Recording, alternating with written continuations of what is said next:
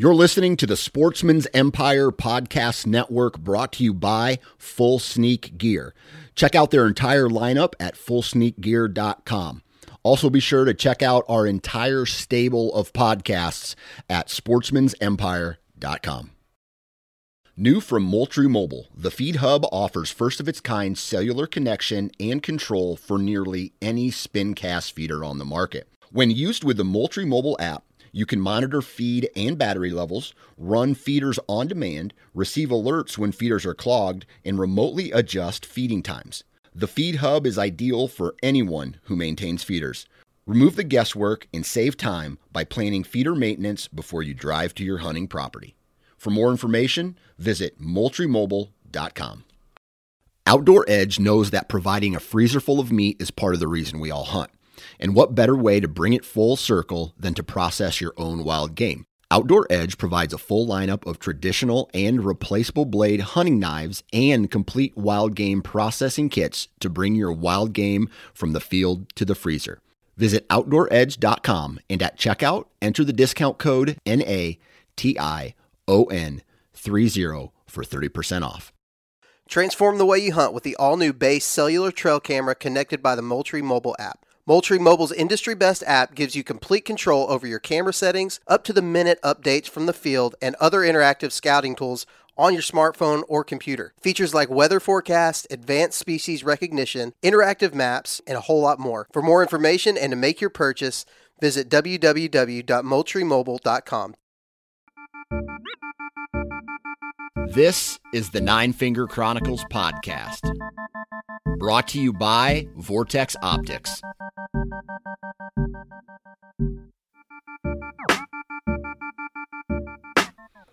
Mic check, 1, 2, hang on a second, here we go. Welcome back, everybody, and thank you for taking time out of your day to hop on this podcast and listen to a dumbass talk, basically is what this podcast is about. But this episode, I feel like a dumbass because today's guest is so good at what he does. We're going to be talking with habitat specialist John Teeter of Whitetail Landscapes. Now, he also has a podcast here on the network, and it's all about habitat management and improvement and things like that. Now, I brought him on, so don't get worried because this isn't about habitat like modifications and how to do a whole bunch of stuff. There's a little bit of that in here, but we use that reference to make a point. And so what we're trying to accomplish in this episode today is a conversation about how deer use terrain to regulate their body temperature, right? So when it's really hot outside, they're seeking a cool environment. When it's really cold outside, they're seeking a warm environment. And so we're using specifics here to like specific terrain features, vegetation types, water, soil, canopy cover. And he talks about all of these things in hopes that we can find ambush points or what to look for, even if you're a public land guy or you don't have the ability to modify your hunting property. So you know what to look for as far as those terrain features, edge, food sources, open timber versus, where the sun can get through the trees. And we kind of talk a little bit about preseason. We talk or early season. We talk about mid-season. We talk about cold temps. And it's just a really good conversation. And it gives us another thing to think about when we go and do our scouting.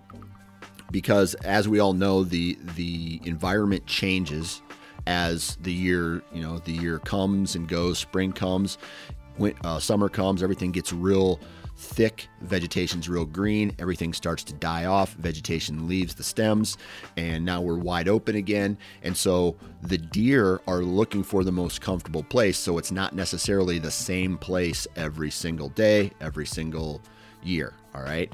So we talk about identifiers and what to look for when, looking for good deer bedding in different times of year, how deer use those terrain features, and where to set up. So very interesting episode. And, it's just another thing to think about. And I think when you walk through the woods on a scouting mission, whether you've already done it and you can just reflect back on what you've seen, or you go out again after listening to this podcast and start to look for places that may be early season specific or rut specific or late season specific, and just kind of get an idea of maybe new tree stand locations or new places to hang your saddle or put a ground blind or whatever. So very, very interesting episode. I'm excited for that. Now, while you guys are probably listening to this, I will be on the road, and I'm going to be traveling to Vortex's headquarters in Wisconsin. And I'm going to go on like a content mission there. I'm taking a tour of their facility. I'm looking forward to that. I'm going to be meeting some guys that I've only kind of had conversations with over the phone, had a whole bunch of different communications with, but never shook their hands and met them in person. So I'm going to go do that. I'm going to be getting a whole bunch of cool content from those guys, a whole bunch of, recording a whole bunch of podcasts. So for the next couple of days, if you're listening to this, follow along on social, because I'll be doing some stories and, getting to meet the people behind the product of Vortex. They're our title sponsor here on the Nine Finger Chronicles. I love what they do, and I think they like what I do, because I think that's why they work with me. So it's going to be interesting the next couple of days, I'll say that.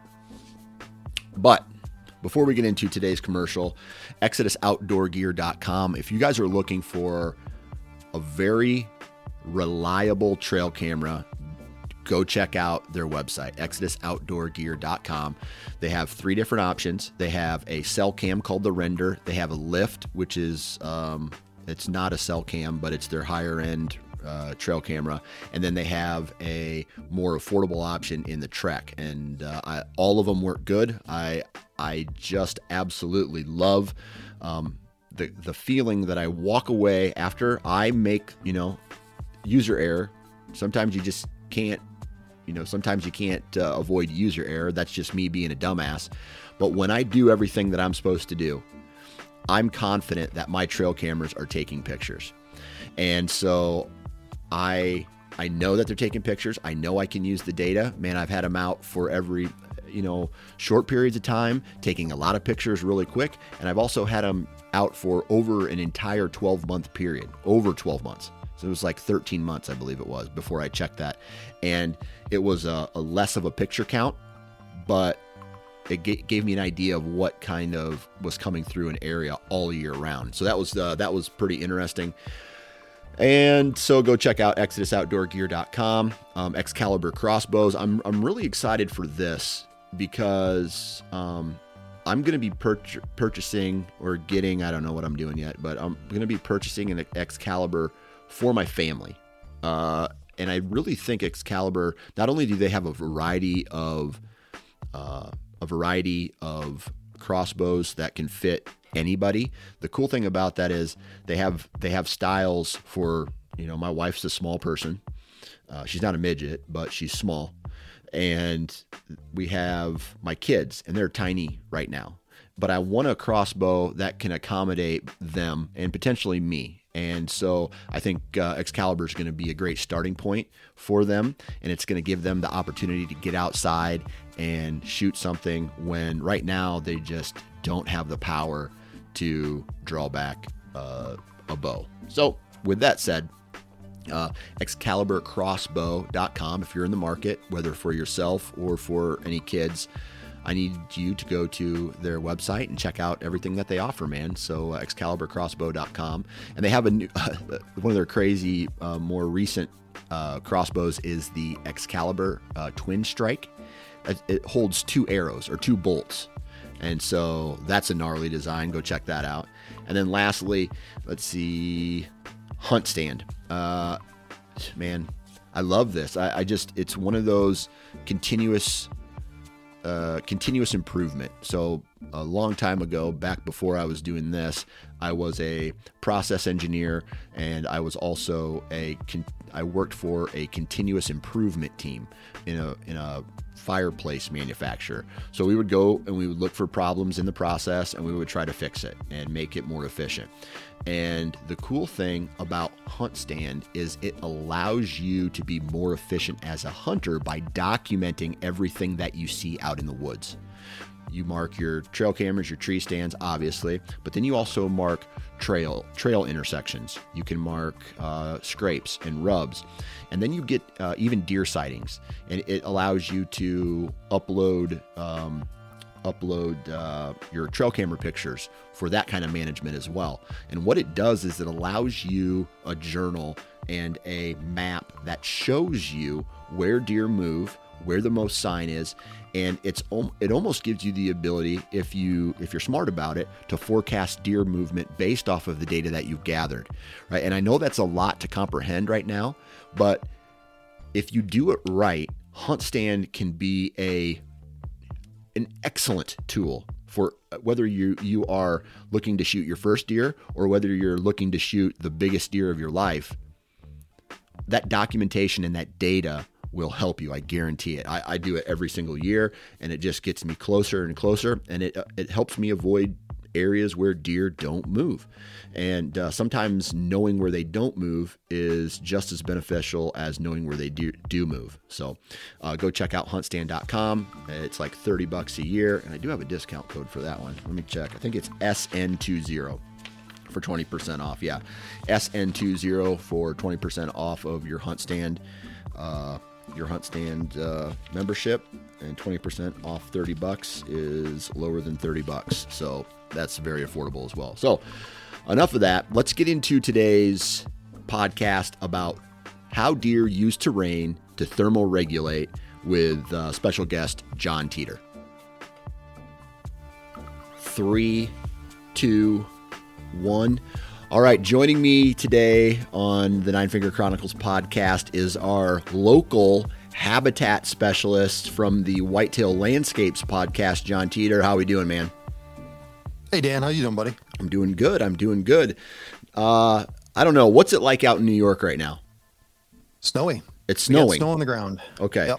Are you northern New York, or where are you at? So I'm in central New York. So if you were kind of draw, I guess, a line, I guess, in upstate, basically across the center of the state, I'm basically right dead center. So north of me is northern tier.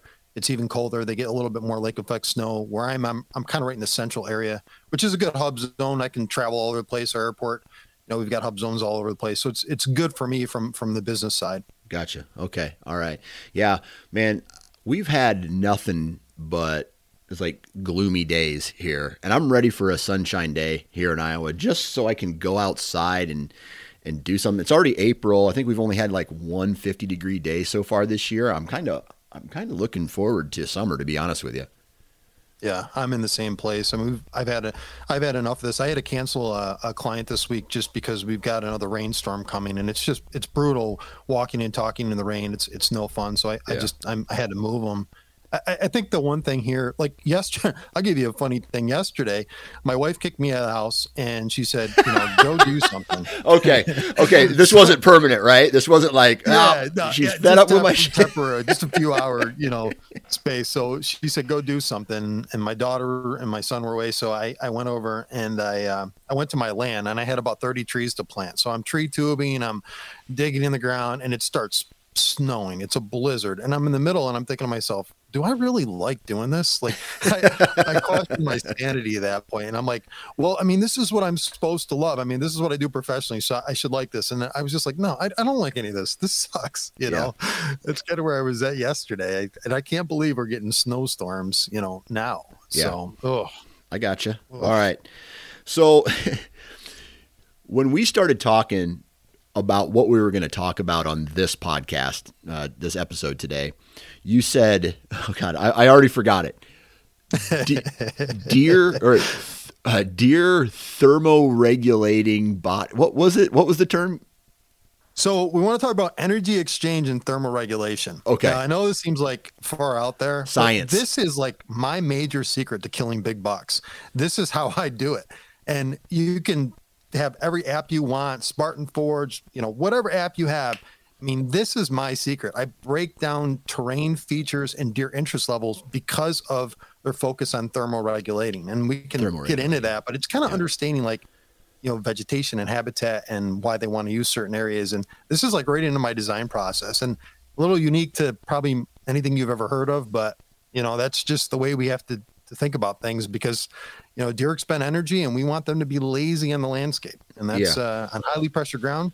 Those are the things you have to focus in on. Right. Okay. So thermal regulating, when a deer's hot, he wants to find a spot that's cool. And when he's cool, he wants to find a spot that's keeps him warm. Right. Yeah. Okay. It's that simple. Okay. It's that simple.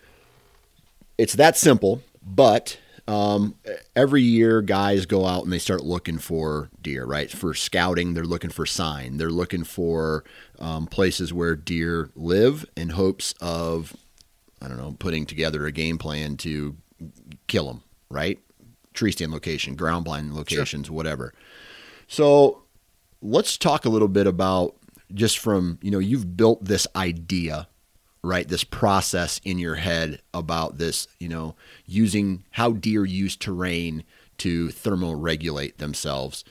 Are there any, let's just start where are some of these places? Because there's a wide variety of landscapes from very flat, no terrain ground that deer live to almost mountainous type terrain where whitetails live. So let's talk a little bit about where some of these places are, and maybe you can talk in specifics or you can talk in general about places that deer thermal regulate. Yeah, so I think the one thing is to understand like the terrain differences on your landscape. And one of the most obvious when I think of terrain, I think of like rugged mountain settings. And rugged mountain settings are really not conducive to like, quality soils, quality climates. And when I say quality, they're tend to be cooler. And of course, those are big impactful elements across the landscape. So I get to travel all over the place and design hunting properties, right? That's my professional career, and that's what I focus on. And a lot of times when I'm looking at properties, I can kind of like exclude, okay, this portion of the property isn't going to be used as much, but this portion of the property is going to be used a lot more. Subtle terrain changes and less rocky type scenarios where you have kind of good soils, those tend to be more the favorable conditions for growing, better vegetation. And those are kind of like habitat features that create more attraction levels. And really, when you're starting to look at like terrestrial habitat types and, we're talking, not aquatic stuff, but wetlands fall into that terrestrial habitat types, we're going to start breaking the forest and grasslands of wetlands up into kind of like value. What value do they provide to the deer? If you go to like a wetland area, and I don't even know why I'm talking about wetlands because they don't tend to be the best areas for hunting, but you're going to find like little pockets and islands of cover, and you're going to have either cattails or reed canary grass. You're going to have something that's going to help the deer, have a form of protection. Usually they're cooler areas. The water has a tendency to kind of microize that climate and kind of make it a little bit less, there's less changes in that environment. So the deer are able to thermal regulate a lot better in wetland conditions, assuming they're able to stay dry. That's the trick there. On the rest of the conditions or the rest of the vegetation types that we were just talking about in the forestland settings, a lot of the time, depends on the open space. So if it's open and it's a south facing, so it's got, various aspect and the aspect is south, it's going to tend to have a tendency to be a little bit warmer. And they're going to trend to those areas, particularly in like blustery, wintry conditions. It also depends on how the wind, pushes itself through that landscape. They may hide behind terrain features to give them, the ability to thermal regulate. So terrain plays a lot into, deer's placement on the landscape, and trying to find those locations where deer want to be is really obviously important to our hunting, but they also have to be assessed. And then the timing of that is critical. If a deer's on the landscape and it's using a particular habitat feature, and that habitat feature benefits them from, either a food or cover or thermoregulation standpoint, they're likely to use that more frequently. And that's how you can figure out the timing behind things. So I think that might answer some of your question. Okay. So to dumb it down a little bit, right? Let's start, because there are a variety of environments and ecosystems in the United States. Is it something as simple of finding the coolest spot during a hot day versus finding the warmest spot during a cold day? I think generally it starts there. And then from there, I typically, and again, we're focused on deer demands. I focus on how the wind moves through that terrain. So the combination of those two tend to be kind of my secret of how I kind of diagnose how a deer is going to use an area. And this is really specific to the hunting big bucks. And then, you can even make it simpler. So if you own property and you're designing it, you can co-locate those features in a bedding setting where they can get up, they can loaf, they can eat, and they can reorientate themselves. Remember, one thing to focus on with your trail cameras when you're looking at deer, a lot of times you'll recognize that the deer will lay down for 15 or 20 minutes and they'll get up and move. They're constantly reorienting themselves. There's been different discussions out there that, deer eat 5 times, in a 24-hour period. Deer eat a lot more than that. And some deer have to eat more frequently. And sometimes, deer's appetites are suppressed because of weather conditions. Those all factor into how deer move on the landscape. So if you have an area that has, basically coniferous trees so they can keep cooler, as your example, and they have open spaces in a bedding area, that's variability, and that variability will drive interest. Let's add a food component in there. Oh, okay, they're going to stick around those areas a lot more. So when I'm designing hunting properties, again, particularly in a highly pressured ground, I always have a food component, and food can be in a lot of different forms. It could be a food plot within a bedding area. It could be managing the vegetation in a herbaceous form, maybe some woody browse. Those are the variations that you can have in a bedding area. And if I know where that is, it's a heck of a lot easier to go in and kill that deer. But again, considering how wind moves through those areas is really critical in how they orient and position themselves. Those are pertinent to I think larger deer, big bucks, that type of thing. Gotcha. All right. So let's talk about these specific places, right? And let's talk about these places where, let's break it down into early season, and then when a lot of people deeper into the fall, let's say late October, November timeframe, maybe even into December, where things start to cool down, right? A lot of states have September hunts, and even in Iowa, man, I've hunted in October in some 70+ degree days. So let's talk early season. Let's talk about when it's hot outside. What kind of terrain features, what kind of, I don't know, you can talk Midwest in general, you can talk New York specifically, but I think the principles of the conversation will really translate to really anywhere. But where are deer hanging out specifically in a early season warm weather time frame? The most obvious, I think, for me would be kind of aquatic features. So again, I said earlier, water tends to stabilize pretty well. The cooling warming cycle, it's impactful, but the water temperature is more constant than not. Now that may vary, and in some cases where you have like natural springs, and on my own property, I have a bunch of natural springs. The water temperature is pretty consistent. It's 55 degrees. It comes out, all year long. It'll freeze along the edge, but it's very consistent. So those microclimates tend to be more stabilized. That's where deer have a tendency to be. Now, getting a little bit deeper, one of the things to think about is soil. And we always think about soil for food, but the soil has a tendency to sometimes micro-regulate the ground. And remember, as a deer lays down, there's kind of convection between the deer's body heat and the related ground temperature. So in sandy soils, they heat up really, really fast, right? And they're usually really dry, and that would probably be an example of a terrain feature that you probably wouldn't focus on if it's really, really warm. Again, south-facing slopes is an obvious other example. But usually, wetter ground can be actually a better thing. It's usually a little bit cooler. It cools their bodies. And then let's throw like some trees in the mix. So coniferous trees, like I talked about earlier. So in my settings, we have a lot of hemlock. So I'm like anti-kill the hemlock, although in some cases we do harvest them across the landscape. When there's like dense vegetation and it's not very transparent, the sun can't get through, it can't radiate the ground. And that vegetation is meaningful. It doesn't have to be coniferous tree. It can be deciduous trees. But a lot of times, if you've got a water source adjacent to, some canopy or some coverage, the deer are going to park themselves in an area like that. And it could be really kind of like conducive to just, hunting. But a lot of times in some of those areas are kind of lower, cooler, they could be in draws, they could be in gullies. There's a lot of wind swirling in those areas. And then the wind's going to be variable and you're going to have thermals, exchanging quite a bit when you have a water source like that. It's really kind of hard to figure out exactly what the wind's going to be like in those areas. So typically I'll hunt at the end of a draw in those examples.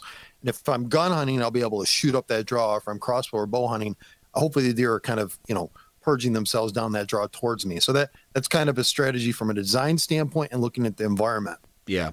Okay. So from a where they're bedding, where they're at standpoint, hot air rises, cold air sinks. Mm-hmm. Are we talking, and you mentioned at the end of a draw, so when it's hot outside, we're thinking that they're going to be lower in elevation? Likely lower in elevation. Again, it has a tendency to be variable. And again, this is it also relates to the health of the animal. So an animal that, and of course, time of year, and if, the body, the fat content drives an animal to make decisions to move. The wind content or the wind volume will displace them in different locations. Usually wind relates to cooling factors, but generally speaking, their position and elevation could be variable based on the amount of cover.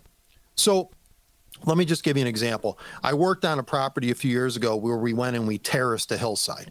So you had an east-facing hillside, and I went in with a dozer and I dozed all these benches. And then I went in and I closed off the benches because deer have a tendency to travel benches, but they travel them irregularly. I don't know if you've experienced that when you're hunting. They'll come up and down, but if you isolate a bench, they'll use that area. The minute I added vegetation in that area, it pulled them from a bottom location to a middle location. It made them a little bit more visible for hunting, and it tied into a hunting location setup that we had on this individual's property. So you can change your location based on the volume of cover, and that volume of cover will allow those deer to thermal regulate a little bit better. That Gotcha. Makes sense. Okay. So is that then, okay, so you said east-facing slope there. Is that a place where they're bedding in the morning to catch the thermals? Because then what I assume is, or they're bedding somewhere else and then they come in midday and bed there because now the sun is behind that area and that area is starting to cool off. Yeah, and yes, I mean they'll typically bed higher on an east-facing slope in the morning. They will catch thermals in there. Obviously, that's in concert with the wind conditions. So the combination of those, the wind's going to have a tendency to swirl. I mean, in concert with that, if you're creating a bedding area and you've got like a north face or a north-south facing ridge and you've got spurs off either side and you just encapsulate this bedding area and you're kind of using the thermal wind conditions to allow the deer to focus on one side versus the other, that's the ideal setup. I mean, if you have that on your property or you're considering purchasing a property that has a lot of east-facing access from the standpoint of deer, where they have these little ridges come off. If you also have west-facing where they have, those fingers and knobs that come off it, it can be really, really productive. So I would say that deer have a tendency to be higher and in the afternoons lower. And, that's just a general statement, but sometimes you'll see variances to that. It's not one size fits all. It's kind of a rule of thumb, but I would say that you'll see some variation in it. And again, it depends on the cover type. If they have these travel corridors that have a lot of cover surrounding them, they'll tend to use those a little bit more. They're susceptible to light conditions in the evening that dictates how frequently they move. I mean, there's a lot of things that go into, their decision to make decision to move across the landscape. And, thermal wind combinations in concert with just the vegetation is really, it's I guess it's a bit complicated, but it's really kind of the factors that, compile up to give you kind of more data to know if you can go after that deer or not. Yeah. I got a good story for you, Dan. I want to talk about my buck that I killed this year because I think it's a little crazy. Okay. So, all right. So, I have a small 50-acre property. Okay. And I had this big buck that was on my property this year. And the reason I want to talk about this was because this deer was not on my property 3 years ago. And he was utilizing a neighbor's bedding area. Now, the neighbor couldn't really access it without really disturbing it, which was a huge blessing to myself. And I knew he was using an area this year, and he had used it a little bit last year, a few times. And this year, what had happened was I had assumed he'd use this ridge again. And this is an offshoot. It's another ridge that's adjacent to my property. And he was bedding on this, I felt, really isolated point. It was east facing. He had the visual advantage looking downhill, very hard to access this deer. So I went and I replicated kind of that environment. I had the same terrain and topography features. I have the same soil type as that adjacent area. So it drains really, really well. It's kind of gravelly, loomy soil. And it does really well when you get a lot of moisture on it. So deer like to stay high and dry a lot of times. So I usually kind of use that as my rule of thumb when I'm looking at layouts and areas. And this buck, we had a rainstorm in September and I had a lot of overhead canopy. I cut an area in October just to kill this deer. And come, I think the 15th of, I think it was September, he came out of this bedding area. He had not been on the property as of yet. He just transitioned from his summer to fall range in September, and he came out of that bedding area. And I had specifically cut a bedding area. I put a lot of overhead cover in there. I created a false canopy, which basically is like reducing the canopy ceiling to a low area where you hinge cut a lot of trees and create a lot of cover. And I have great soil that drains really, really easily. And, that was I killed that deer based on the soil and composition of that structure in that area. He came out of that bedding area several times, and he gave me enough data to make a decision to kill him. And, that was, where you can actually manipulate the vegetation. You can leverage what you have in the landscape. And if you don't, bump in there too much and create too much pressure, they may use it more naturally. And a multitude times he came in through on rainstorms. And when I cut that area, the winds would swirl in there a little bit more.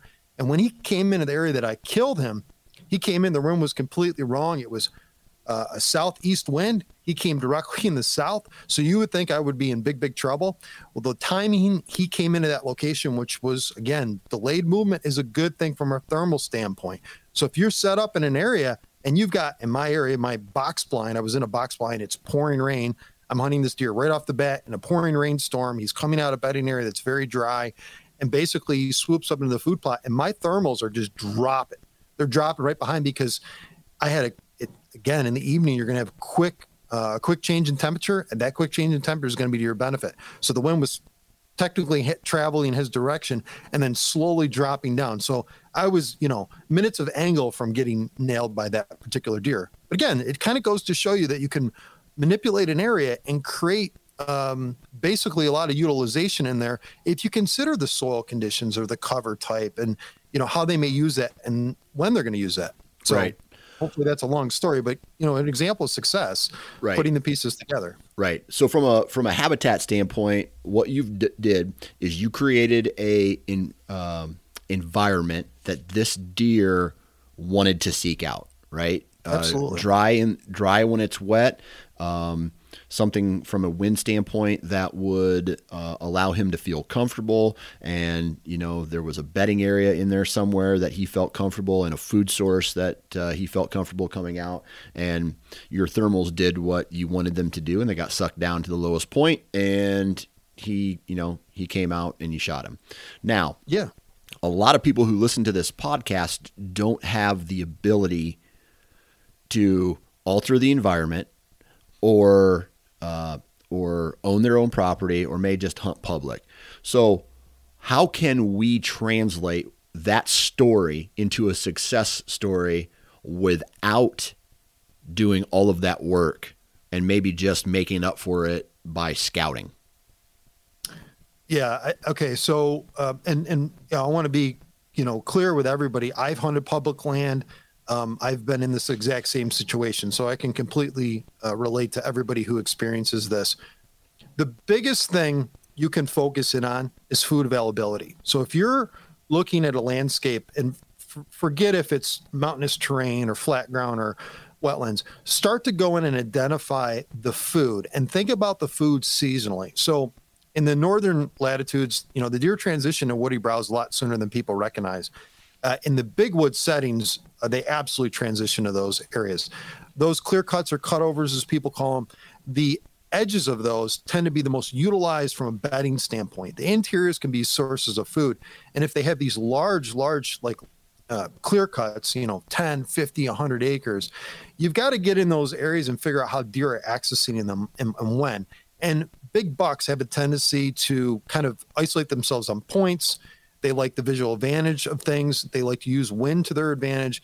They don't always move with the wind. I haven't found a lot of consistency in that, but they have a purpose to what they're doing. So when you take your trail cameras and put them in the field and start to evaluate how they're using the landscape, I focus on hubs, so high points during rut areas. Those tend to be more social areas. You'll find a lot of scraping, rubbing in those locations. They may be adjacent or near cutovers or clear cuts.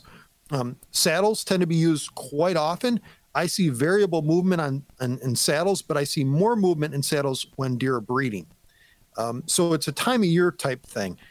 Draws, bottomland areas, those are early season warm examples. You can, again, attack deer in those settings. But again, you got to be careful because the wind in those settings are really kind of hard to hunt. The one thing I will say, and I think this has been really one of the secrets to my success hunting, is as the season goes on, I get nervous. You start out low pressure, and that pressure usually increases, particularly on public land. And as gun season comes, hell breaks loose and everything's all over the place. But I think walking into a setting like that and recognizing the earlier and more frequent and the more on top of I am on these seasonal food sources and having awareness of this, the less I'm dealing with, additional pressures. And by the way, the deer in the breeding cycle are more variable in their movements. They become more less consecutive or patternable in their daily movements. So you're hunting big woods, you're usually hunting cycles of movement or cycles of pattern. That's what I see a lot, and that's what I've experienced. Whereas if you're in block timber country, farmland, their movements will be a little less erratic, more consistent. But again, that pressure factor definitely sways into the frequency of movement and how consistent they're moving across the landscape. So I always say early and often, pick locations that are high and dry, find the best food sources, and start to tell yourself a story how deer are using the landscape. Gotcha. That is my secret. That's how I kill big bucks. Playing devil's advocate here, how do you find a high and dry spot in a low and cool environment? I mean, there could be 1 or 2 foot elevation changes that could be everything. And, wetland areas, I've worked on clients' properties where we've had to displace soil to create those, but you'll find them. And the plants that are in those areas, so like you'll see black spruce in areas that are kind of wet, large, white spruce. Those plants will be indicators of high and dry areas. If I'm in an area where there's white pine, it's likely on a dry area. So the species that are there will be an indicator of dry ground, and that will be helpful. So you can look at the trees and say, okay, the other thing I like to do is if you got a hillside, and I was kind of focused on east facing slopes because they tend to, favor the west winds. And, on those east facing sides, you'll find where, years ago, trees will tip over. There'll be a divot and a cradle. So a low spot and a high spot, and that'll create an elevation change. And that elevation change, assuming it's flat, can be, really kind of a great place for a deer to bed up. And I don't think it's, in some cases, it may be looked frowned upon, but there's no reason you can't go in and if there's down trees or, debris, maybe you clear off a little area that, with your boot and flatten off for the deer to locate on. And, there's rules of thumb that I have when I'm designing bedding areas, and it's finding those really kind of high dry locations adjacent to areas that are lower that give them that visual advantage. That's really huge. Yeah. Okay. So as we start to move on into the hunting season, it starts to get cooler. Now we're talking about the opposite of what we were just talking about, right? It's trying to stay cool in a hot environment. Now we're trying to stay warm in a cold environment. As the seasons change, deer change with them, and I know you mentioned about food sources and things like that. But from a bedding standpoint, how does that change when they're trying to stay warm as opposed to trying to stay cool? So we're going to humanize this for a second because it's the easiest way for me to explain it. So think of deer behavior kind of like humans. Most of us don't like to be in unpleasant environmental conditions. Go back to my example earlier where I was planting trees in the snowstorm. So, I don't want to be too hot or too cold. And I think most individuals, particularly me, get a little ornery when that happens. So when you're starting to think about the deer on the landscape, these different environmental conditions, temperature change, precipitation, the example, that I was talking about earlier with my deer, the ability for deer to thermoregulate is going to be impacted. And so they're going to pick positions on the landscape that are going to benefit them. Now, in concert with that, when I talked earlier about food, if they are in good health and good standing, their volume of movement may be more predictable. Back to the 5 times feeding a day example, they may have more regularity in their feeding patterns. So if you have an adjacent food source, those tend to be utilized as frequently as they need to. Now, I want to just throw out one really basic concept is having food and bedding is really critical. And a lot of people will criticize me for this and say, he doesn't know what he's talking about. You should have food adjacent to bedding or food some distance away. Is my example earlier where deer getting up and moving all the time, they're constantly regulating themselves from a comfort. Go back to me being in those bad conditions. I want to have a heavy jacket on. I want to get myself out of the wind. I want to protect myself. And then add into the security piece of it where I don't want to get shot or killed. And that all plays into the overall movement, equation here that we're kind of getting into. But case in point, when you're dealing with in the winter months or the colder periods, wind and snow have a detrimental effect on deer and they increase their energy demands. So, contrary to what I just said, deer that are, either suppressed in movement because of the weather conditions or suppressed because of hunting pressure, they're going to move more frequently at night. In some cases, they're going to move when the time is right and they feel comforted to do that. So we got to be really smart on our landscapes not overpressure deer because we want them moving daylight in a daylight activity. And again, understanding their needs and their energy demands is really critical.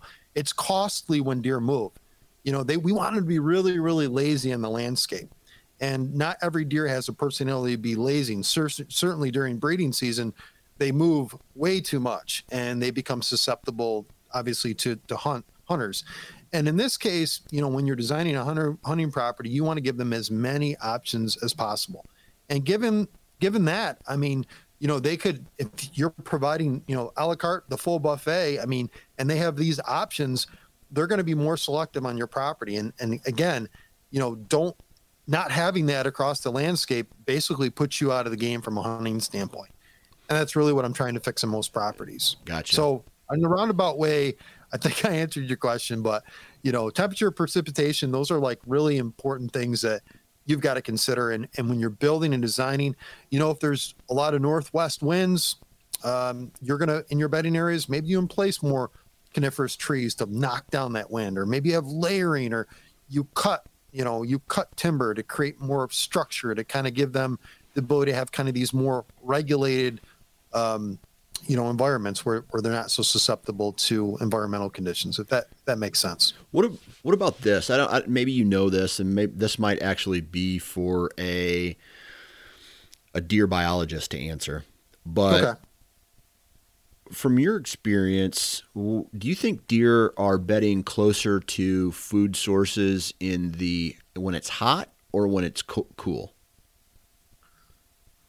I guess. All right. So like in the South, so these would be southern areas, they're going to be usually nearest to resources that have the most water content. So if these plants have the highest volume of water content, they're likely to co-locate, as close as they can to those plants. There's another concept that I employ that is, it'll be a little foreign to anybody who does, it focuses on this stuff, but it's called agroforestry. So I want a lot of cooling. So let's say I'm designing a food plot and I have a wide open setting.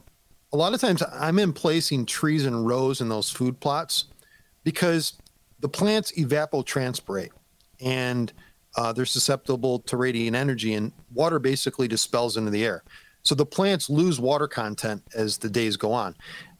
What you want to do is to have some of these settings with enough light to produce plants so they can photosynthesize, but you're not creating an environment where, the plants are deprived of water content. And that water content, if it stays in the plant, it's consumed by the deer. So I think water content in plants drives a lot of their reason to co-locate in an area.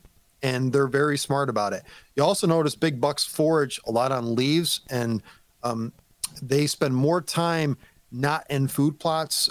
They spend more time in the woods, and especially in clear cuts, because their diets are a little different than does, and their protein and other micronutrient focused consumptive plant interests are a little bit different. So, diets drive location as well.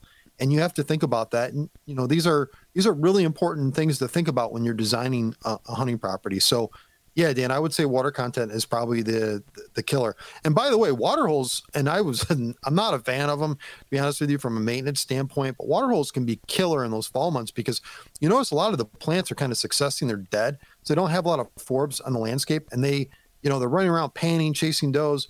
They'll spend time at water holes, and water holes have become really valuable. If you're not experiencing a drought, or if you're experiencing a drought, they could be valuable then, but they can certainly be valuable during hunting season, assuming you don't have a lot of succulents or food on the landscape that has a lot of water content. Gotcha.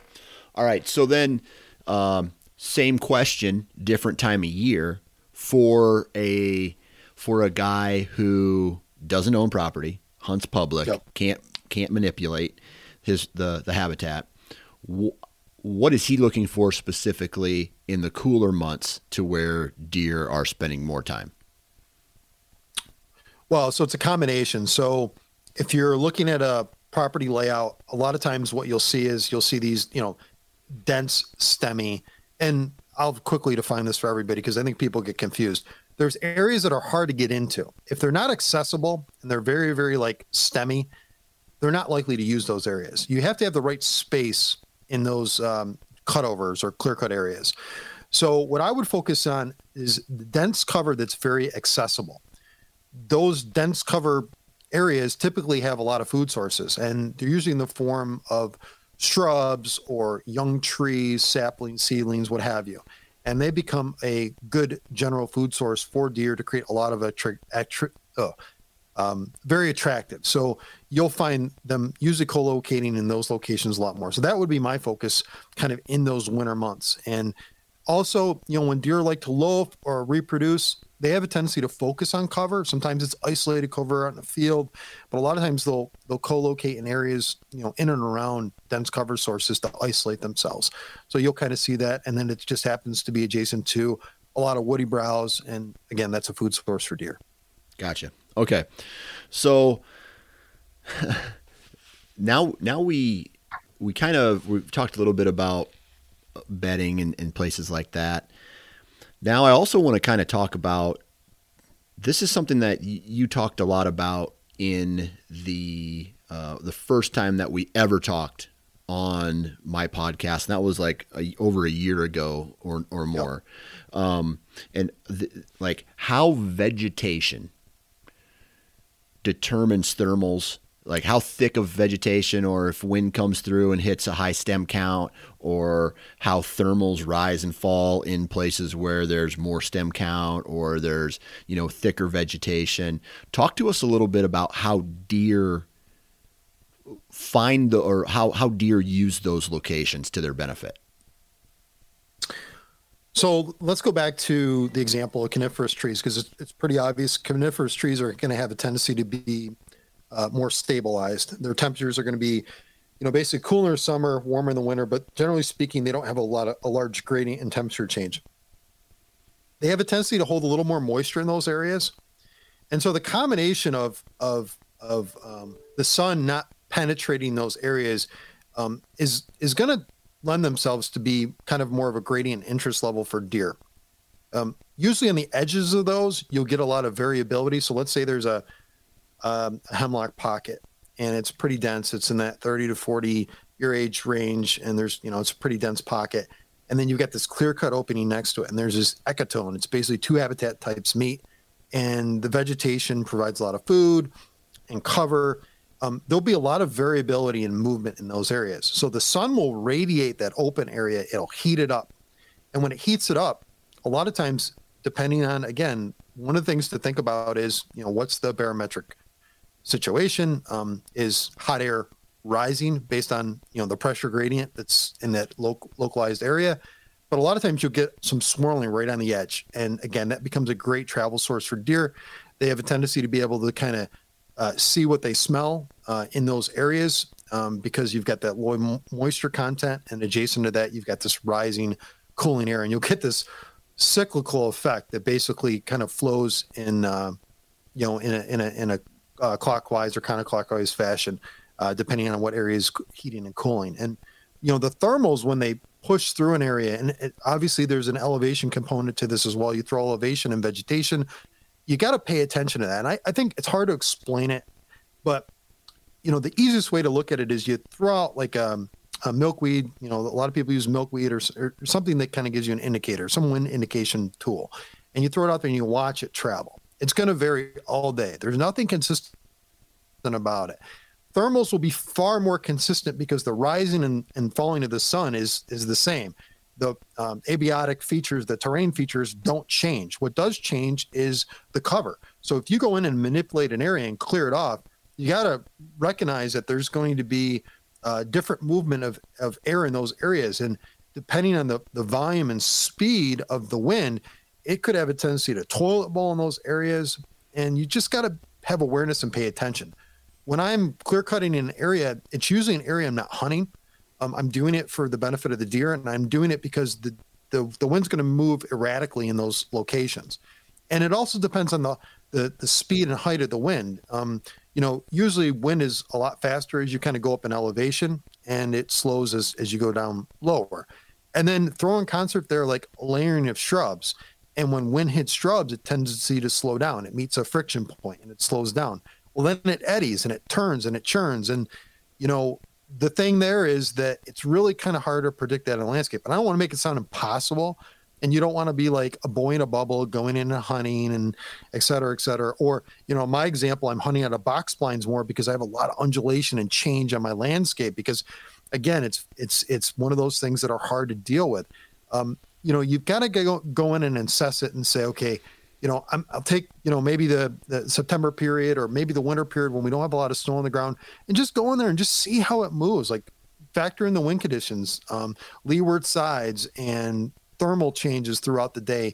And it's going to change all day long. It's very hard to explain, but I think that you've got to pay attention to those things and just see visually how it moves across the landscape. I can tell you when I cut an area, I have a pretty good idea how the wind's going to move, but I'm not 100% certain. And our climatic conditions, the way the jet stream flows, the environmental conditions at that particular time, that's all going to change how wind kind of moves through the landscape. And you've got to kind of think about that. It's going to be variable. Like you can't just say dimensionally, okay, we've got a west wind and it's going to, travel over this eastern knob. So I want to get really high in the mornings because my thermals are going to come up. Well, that westerly wind could shift a little bit. You could have an opening and it could create a little bit more swirling in the area. And it's not just this, thermal rise and wind over the top and you're high enough so you're clear. It's just, you got to pay attention to those things and just, run some milkweed, give yourself indicators to understand how it moves across the landscape. Hopefully that answered your question, Dan. In a roundabout way, but I'm going to ask another one right off the bat here. When it comes to deer hunting, specifically, putting yourself, we all want to put ourselves in the best spot. Are there trends that you see, or are there specific places where here's what you should look for? You should look for this terrain feature with this edge and a morning hunt or whatever, and it seems to be consistent enough to where you would say, hey man, I'm going to go, I'm looking for this when I'm scouting and I'm going to go hunt it? All right. So I would say high barometric pressure days allow you to cheat a lot of things. And you need to pay attention to everything you're managing across your clothing. I don't consume any food when I'm hunting. I'll drink a little bit of water.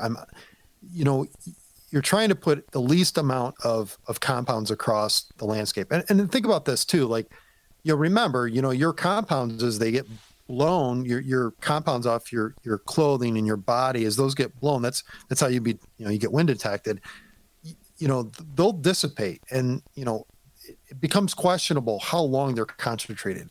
If you sit in a stand all day long, there's going to be compounds all over the place that deer are going to be able to pick on up eventually. I mean, you could wear these carbon suits or whatever people are wearing nowadays to protect yourself. It's very rarely going to happen. Barometric pressure days are kind of funny. A lot of times I'll pick those days to hunt because you can almost cheat the wind. A lot of times because your body's heating up and it's pulling basically up in the air your compounds. The deer are less, it's less impactful. They're not detecting those particular situations. Now flip it around and have a high moisture day. High moisture days are absolutely the worst. I mean, the deer's olfactory system works the best. Your molecules attach to those moisture compounds and they're all over the place, and they usually sink because of the weight. And usually those are low barometric pressure days. The deer will take full advantage of those situations. And I would stay away from those days and stay more inclined to hunt barometric pressure days. And then even in the barometric pressure days, I won't always hunt high on a hillside. I may hunt low in some cases, and I'll stay away from openings. So stay away from clear-cut openings, hunt the edge, hunt in more stabilized timber settings like I discussed earlier. And if you're designing a hunting property, you can pinch deer down in those conditions, and you could, hinge cut some trees and make them come around a bend and make them more susceptible. The other thing, and I know you've talked about this on your podcast, is focusing on these, deep ravines and draws and gullies and basically areas deer can't frequent. Those become killer sites, and basically, they create this, temporary or permanent access issue that, deer can't get in those areas. So you have these dead zones. So having dead zones in concert with barometric pressure days, and usually being a little bit higher normally, depending on what side of the slope you are. And if you're on west facing slopes in the mornings, those could still be cooling. You could have temperature drop. North facing slopes are notorious difficult to hunt. Anybody hunts north facing slopes and kills big bucks, I mean, give me a call because I want to learn how to do it. It's tough to do because they're always dropping. They actually drop all day long. I've had days like that. So hopefully that gives you, some indication of what I would do in a landscape setting. So, and you mentioned this, and I would agree that on a high barometric pressure day, everything that we talk about as far as locating deer and how they move through the terrain, I would argue that a low or a high pressure day, you could probably see more deer movement in certain areas. Find us an area that your thermals are going to rise and you have a predominant wind direction. It's just going to be perfect for you. But do you think that on the opposite end of the spectrum, there are ways to, on a rainy, low pressure day, where you could also use that same strategy, but just flip everything to make the success go up on low pressure days? So, I mean, I killed a buck this year on the low pressure day, rainy, stormy day. Yeah. I used two factors going in there. The rain was a benefit, but the intensity of rain is meaningful. So this will add to your craziness, and your listeners will think I'm nuts, but again, this is part of the process. So I waited to the highest intensity of rain to make my decision to go in that stand. Usually I would go in around, in this case, probably about 3:45. I went in at 3:00 because it was the highest rain precipitation was coming down at the most intensity, right? So that gave me kind of a clean entrance in there. That was my objective. The thing there is when you start to get that misty rain, and this is what really is concerning. Misty rain in concert with light winds. So even think fog. It can be, it basically, I was worried about, I was talking about earlier, I'm worried about my compounds coming off in my body and kind of concentrating an area. It even concentrates more. So if you don't have a good wind condition in that area or a good thermal drop, a change in temperature, those become really problematic. It's almost too difficult to get in there and be successful. The reason I was successful in that hunt is I had a box blind. And I years ago would never, ever think stooping to hunt out of a box blind. But I had a box blind that put me in a position. And when I got into my blind, this is the insanity behind it. I was like super nervous to kill this deer, right? I was high anticipation. This is right off the bat. It's do or die. I went after him at the worst day you could go after a deer. But I knew he'd move in these conditions and I knew where he was going to be. And, I slowed my breathing. I meditated in the tree stand in the box blind. I didn't eat anything. I didn't hardly move. I just kind of just chilled. And, I tried not to expel as much, air from my breath. I mean, there are all those things that, went into it. Whether it helped me or not, I don't know.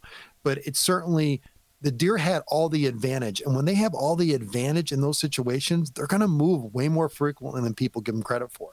So people pay very little attention to hunting on days that are very difficult. And mind you, I was bow hunting too, which adds another factor into the tracking of this deer after you shoot them. You're putting yourself in a huge disadvantage. And you've got to consider that when you're going after deer. So it was low odds, low probability, but high probability of movement. So sometimes they're in the best condition. I would say use terrain to your advantage on those days. That's probably the most important. And the timing is critical. And when you have these like rainy days, you can sneak in a little bit quieter. You can be a little bit more covert and get as close as you can to that deer. So that's kind of my recommendation. So yeah, it could be to your benefit, those conditions. I'll tell you this, man, I am a huge fan of hunting the tail end of like a huge rain system that maybe it's been dreary and rainy and sprinkles for like 48 hours, let's say, 18 hours. Quick. I don't think the quickness of like a quick rainstorm that comes through, like a big front pushes through. It's like a 4-hour event comes through. But when you have these periods of time where it just soaks everything, and deer, from my experience, is they just sit tight. And they know, for some reason, they know when it's going to start, when it's going to end. So maybe right before the event, they'll go out and they'll feed heavy, knowing that they're going to sit it out for the next, 18 plus hours. So they might, whether they miss something or like miss a meal, or they maybe just don't eat as much, or they stay close to the bedding area, whatever. But then there's something happens. And if you pair this with the pre-rut time frame, and I did just the same. In 2016, I did this. In 2018, I did this. What was the other one? There was another one where it rained all day, like the whole previous day. And then the storm left, and I was walking to the tree stand while it was raining, where I was setting up in the rain, and then the sprinkles stopped. And then the big dogs showed up, right? So they're like, hey, it's time to stretch my leg. It's time to go lay some sign. And for me, they were all by themselves in those events that I just mentioned. I didn't have to call. I was just in the right spot near a place where they, a really good terrain feature. And most of the times I could even go a step further and say it was a staging area right before a big ag field or a big food source. And so I love hunting those type of events, and because typically you're getting a unique wind in a scenario like that, a wind that doesn't happen consistently, as opposed to, let's just say, a straight west wind or a southwest or a northwest wind. You'll get maybe a little east to it. But it was right when that east wind changed to a straight southwest, when this deer popped up in 2018, right as the last sprinkle came down. And I was in the right spot for that. So I'm a huge fan of hunting the tail end of like major rainstorms. Yeah. It's a game of inches, Dan. And that's the difference between people that are able to capitalize and not. And it's a time and place. I've always said it's a time and place thing. And it's hard to kind of diagnose these things. Like my example, that deer this year, there was a window when he came out and it stopped raining for about 15 minutes. And then I shot him and then it just poured. Yeah. And, I was paying attention to the weather systems and how erratic they were or how consistent they were.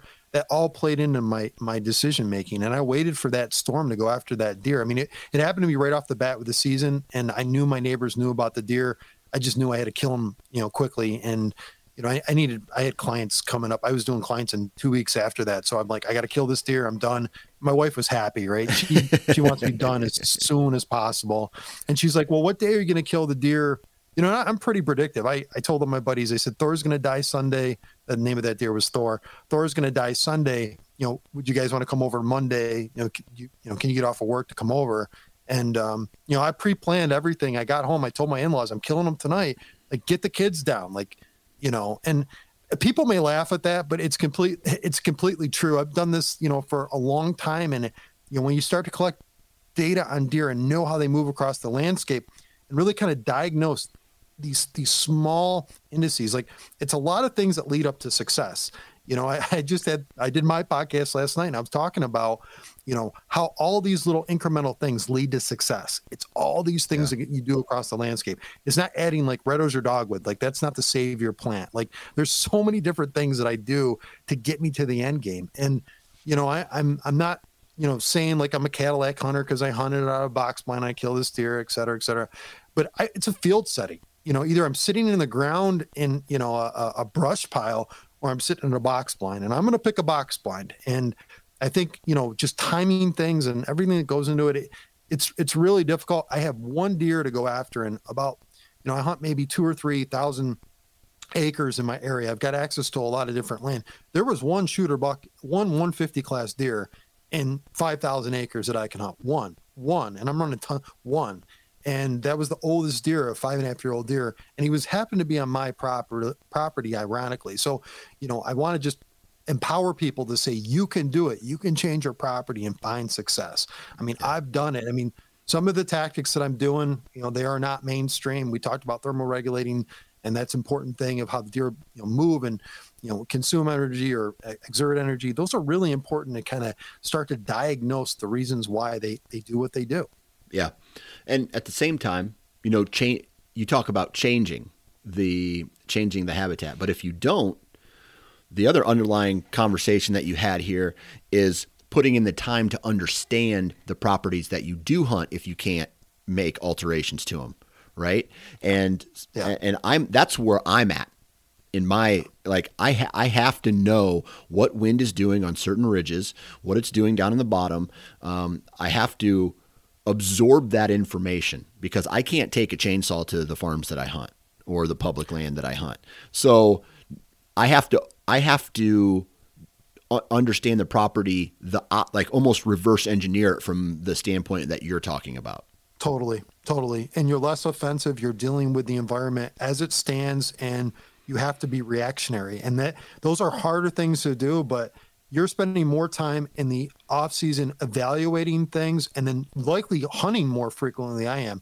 I'm going in and I'm hunting, I hunted 5 times last year, and, I shot a buck and a bunch of does. And, every time I went in, I killed, and I'm so like overly strategic.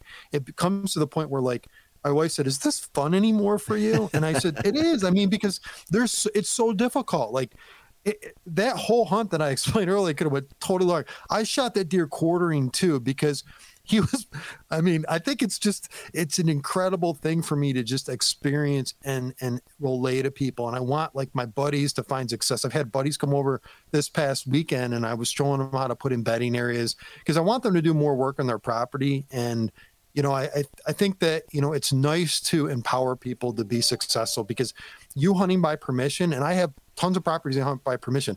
I'm just susceptible to whatever goes on there. And other guys, I hunt against guys, so it's a competition thing, and they all know, and they're paying attention to when I'm up there. And, they're beating in on my strategy, and and that's what you have to contend with. It's a competition. So yep, for sure. Well, John, man, I really appreciate you taking time to hop on the podcast today and chat. Real quick though, everybody needs to go take a listen to John talk on the Whitetail Landscapes podcast here on the network. But also, John, if people have any questions or they want to reach out to you about, maybe habitat work on their properties, how do they get a hold of you? Yeah, you can go to my website, whitetaillandscapes.com. I'm on Instagram and Facebook at Whitetail Landscapes. You can call me. You can email me at john@Whitetail Landscapes. Get a hold of me if you have questions. I will let everyone know, there's been a lot of demand for me. I'm booking into the summer of 23 now. So I'm a year out. I'm completely booked. But if you're interested in having me coming out to your property, plan ahead. I'll give you a ton of homework and get you way ahead of the game. I'm really focused. I've done some work in the Midwest, and obviously I'm a New England guy, Northeast guy, but I travel all over the place helping people. I typically don't do Southern states. But on our podcast, we have other guys that are doing that work in Southern states. So you can get a hold of me and I'll contact you to them and they can do some work for you. But, I'm happy to help anybody and, very sophisticated, involved. This is a little bit different from a lot of people that do consulting. And I am a really hands-on guy. I give you rules of thumb. I do work on properties from time to time and it helps people improve. Like, sometimes I'll go out for a consult that'll be a 2 or 3 day job, and they want me to stay and cut with them and just show them the basics to get them to the point of success. And I do that from time to time with certain clients. So I think, there's a lot that you can learn and just, again, feel empowered to do this. And like Dan said, like scout and pay attention and, dial everything in so you can be successful this hunting season. Now's the time to do that. Now's the time to start scouting and planning ahead. Amen. Well, sir, I really appreciate your time. Thanks for all the information today, and we'll talk to you later. All right, Dan. See you, man. Thanks. I appreciate it. Now, I don't know about you guys, but after listening to an episode like this and talking with John, my mind is just a little bit blown. And so what I'm going to do is I'm going to go set a couple trail cameras out this weekend while I'm going to do a little turkey scouting, because I think I'm going to pull my daughter out of school again and get in there and start to put some trail cameras up, scout some turkeys. And at the same time, I'm going to try to figure out some of these thermoregulating areas that are going to be the best. They're going to be the coolest.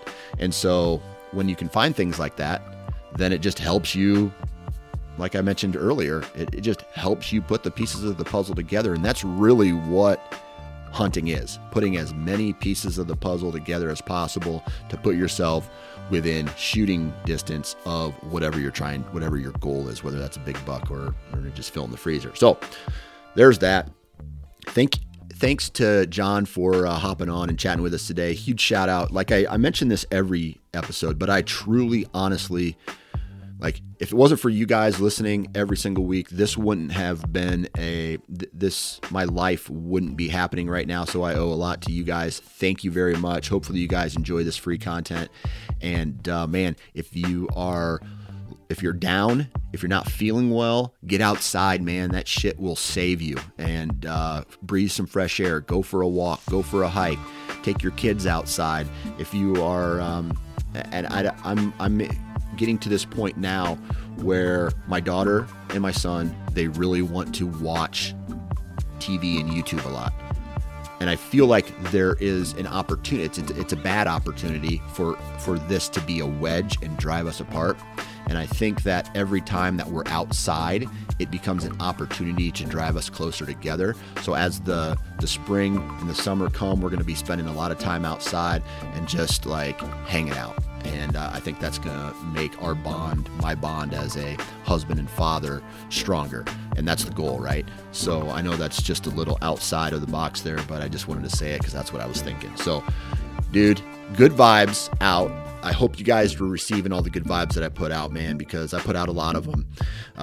Good vibes out, good vibes in, and we'll talk to you next time.